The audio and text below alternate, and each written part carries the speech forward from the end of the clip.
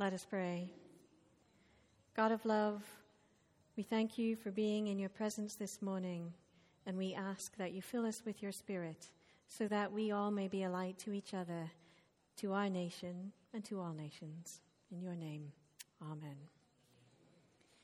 So it is Martin Luther King Jr. Sunday, and we'll be talking about him a little bit, but there is a little piece, or this whole scripture, I feel, not only speaks about the prophets of old, including Isaiah, or to Jesus, the Messiah, the Christian Messiah of 2,000 years ago, but continues to speak for those who represent to us a light to the nations. And that includes Martin Luther King Jr. and all those who worked for the civil rights movement. And each year, at this time of year, I learn something new about Martin Luther King. And one of the new things I learned this last week was that he was a source of inspiration for the civil rights movement in Northern Ireland as well.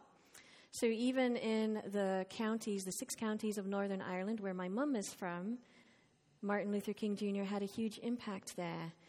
He received his Nobel Peace Prize in 1964, and later in 1998, when John Hume, who was a politician in Northern Ireland, received his Nobel Peace Prize, he referenced Martin Luther King as an inspiration, someone who inspired the leaders of Northern Ireland to engage in peace talks and to work for the rights of the what we call the Catholic natives, because they were seen as the lower class, and the Protestant British plan, so 500 years ago, which now would be considered native too, were the upper class. And so there was this dual class system in Northern Ireland, and the civil rights movement was around helping the Irish who identified as Catholic and as Irish Republicans to gain access to the same rights and liberties as the Protestant English community. And it was a long struggle. But John Hume was a voice for peace during that movement, and it was because of his talks with Gerry Adams in the 1990s that the peace agreement was brokered. And so without John, that would probably not have been possible at the time. And because of that work, Hume not only received the Nobel Peace Prize, but he also received the Nonviolent Peace Prize, the Martin Luther King Jr. Nonviolent Peace Prize. And I had no idea this prize existed, but he received it in 1999, the year after he received the Nobel Peace Prize. And Coretta King presented it to Hume. And Hume said at that time, like Dr. King, Hume said he believed in the words of Dr. Martin Luther King, because we believed in inclusivity, not exclusivity. We believed that true unity among all Irish people was unity of the heart, not unity of the soil. So unity of the heart. I find those words really profound. And so one of the things that struck me then when I learned this was that Martin Luther King his legacy is not only here in the U.S., but is indeed a global legacy.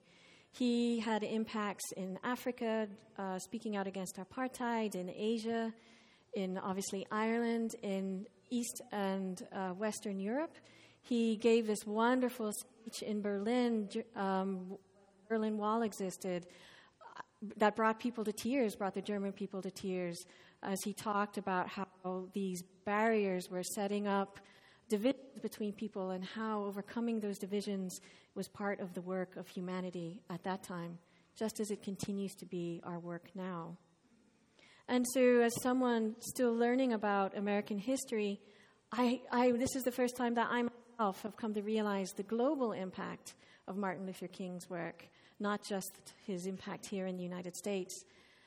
And then one of the things that I learned too was that during Martin Luther King Jr.'s own life, only 28% of the white Americans had a favorable opinion of him. Only 28% during his lifetime, as opposed to about 80% of African Americans. And that was in 1966, that poll was taken 2 years after Martin Luther King's international impact had been recognized through the reception of the Nobel Peace Prize. And then this leads back to our scripture, thousands of years ago, but also to the present and future. Because our scripture points to how lights to the nations emerge and are called and formed in their mother's wombs.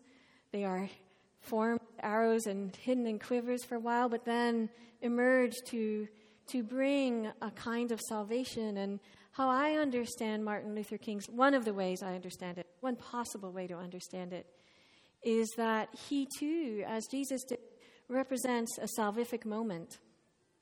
And when we talk about salvation in our current context, we can understand salvation as offering those moments of what we call atonement or metanoia. And you may know that in the Greek, metanoia means turning point or turning around, going in a different direction. And that is what Martin Luther King offered our nation, but also inspiration to other nations, opportunities for turning around. And for the white community during Martin Luther King's time, this was it was a salvific moment for us, a point at which we as white individuals were asked and invited to reflect on the racism that had, formed our society, formed us, oppressed a whole people, and to truly, truly turn around the social structures that perpetuated that oppression, but also the internal attitudes that contributed to that oppression too. And so as a society, that salvific moment, that opportunity for atonement, was real and alive. And it was obviously very hard for people to live into. If only 30% of the white people during the life of Martin Luther King were really seeing that is, to me, emblematic of the necessity of that work, of someone calling us to hold ourselves accountable for the harm that we are doing in the world. And this message is still so powerful. One of the reasons that it is powerful is that it is not ended. It is still ongoing, not only, especially in today's context, the society that we are living in now, sort of the reemergence of white nationalism, of oppression of poor people, people with disabilities, people with mental health issues. The issues of houselessness are exploding. The underclass, however we understand that, are again being pushed to the margins. And so what Martin Luther King invited us to reflect on 50 years ago, and the people he invited us to become then, that invitation is still so alive and so present in this moment. Who are we called to be in this moment? How can we be the light to nations that he invited everyone to? One of the speeches that I was reflecting this week on his life and legacy was, where do we go from here? And it's one of his lesser known speeches, and he offered it to the SCLC convention in 1967 in August. And this speech is on the Stanford webpage. They have all his speeches. There's a whole institute devoted to his work. But so 1967, the Civil Rights Act and the Voting Act have been passed already. And it's such a beautiful question. Where do we go from here? And the whole, like all his writing, is so exquisite and so profound and so, intellectual on the one hand and accessible to everyone on the other. So I usually find myself in tears at some point just reading the speeches. But during the speech, he's like, okay, so here's what we've done. Here's what we've accomplished. It's not over.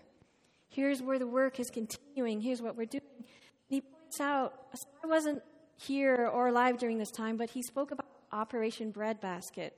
And some of you might be familiar with it. But it was this movement that brought black churches together, both lay and clergy, particularly in Chicago and in Cleveland, but in Atlanta and some other cities. And it was a group to help bring job and capital flow and income and higher quality of life. For example, in Chicago, this group was able to get a corporation, I think it was called Hilo in Chicago, and they got that corporation to invest in some African American banks so that there was then enough capital to invest in African American business.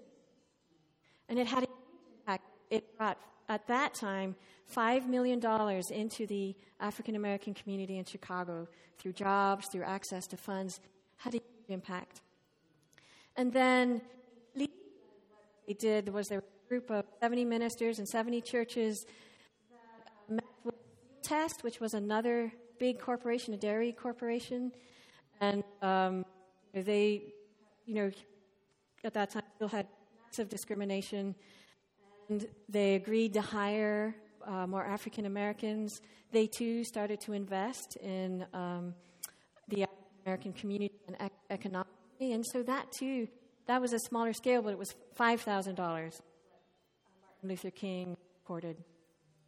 And so this work, these pieces of the movement that became very specific, that changed the lives of people in their community, and again, offered different moments where, in this case, corporations in particular were invited to reflect on their practices, how economics and morality, society, the choices they make are connected, super powerful. And we get to continue to reflect on that. And part of the legacy that I see unfolding is that even here in Silicon Valley, there is a group that is currently forming, and it started forming about 5 years ago, so long before I came, but I heard about them just last January or March, and it is the Silicon Valley Sponsoring Committee that picks up this sort of interfaith movement, both faith and secular movement, of community organizing, so that people of faith, people of no faith, corporations, nonprofits, government representatives start this dialogue where people come together and have conversations, get to know each other, identify the needs in the communities, identify what things can be done to help make people's lives better. And for everyone involved in this process, there are these opportunities for metanoia, those turning points for creating the beloved community that Martin Luther King preached about so powerfully and continues to invite us into today. And this group at last year, I'm starting in the wrong place. I'm a better here, yeah? Lovely. Plant my feet. Cool.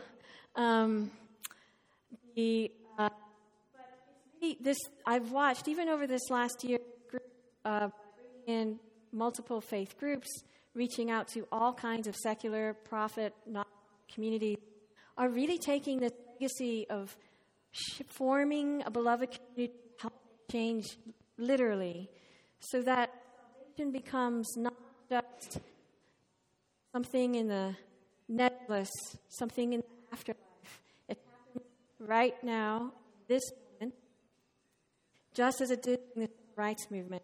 All around us, it's all the time. It's about knowing 100% in ourselves that we are beloved. We are all beloved children of God. And out of that certainty, we can act so that all people are recognized and truly seen as beloved people of God. And from there, begin to truly build that beloved community. Because if we are all truly beloved, we are all truly entitled to the same rights and dignity and access to the things that make our lives well and whole at a minimum. And part of our part of God's call then, as this scripture represents, is calling each of us into that. Just Martin Luther King reminded us his life embodied. We are all called to be part of the work however we can. And my hope and prayer is that as we together grow in our faith and develop and grow as a community, that we will find ways of living out that call in concrete ways. And yet to say,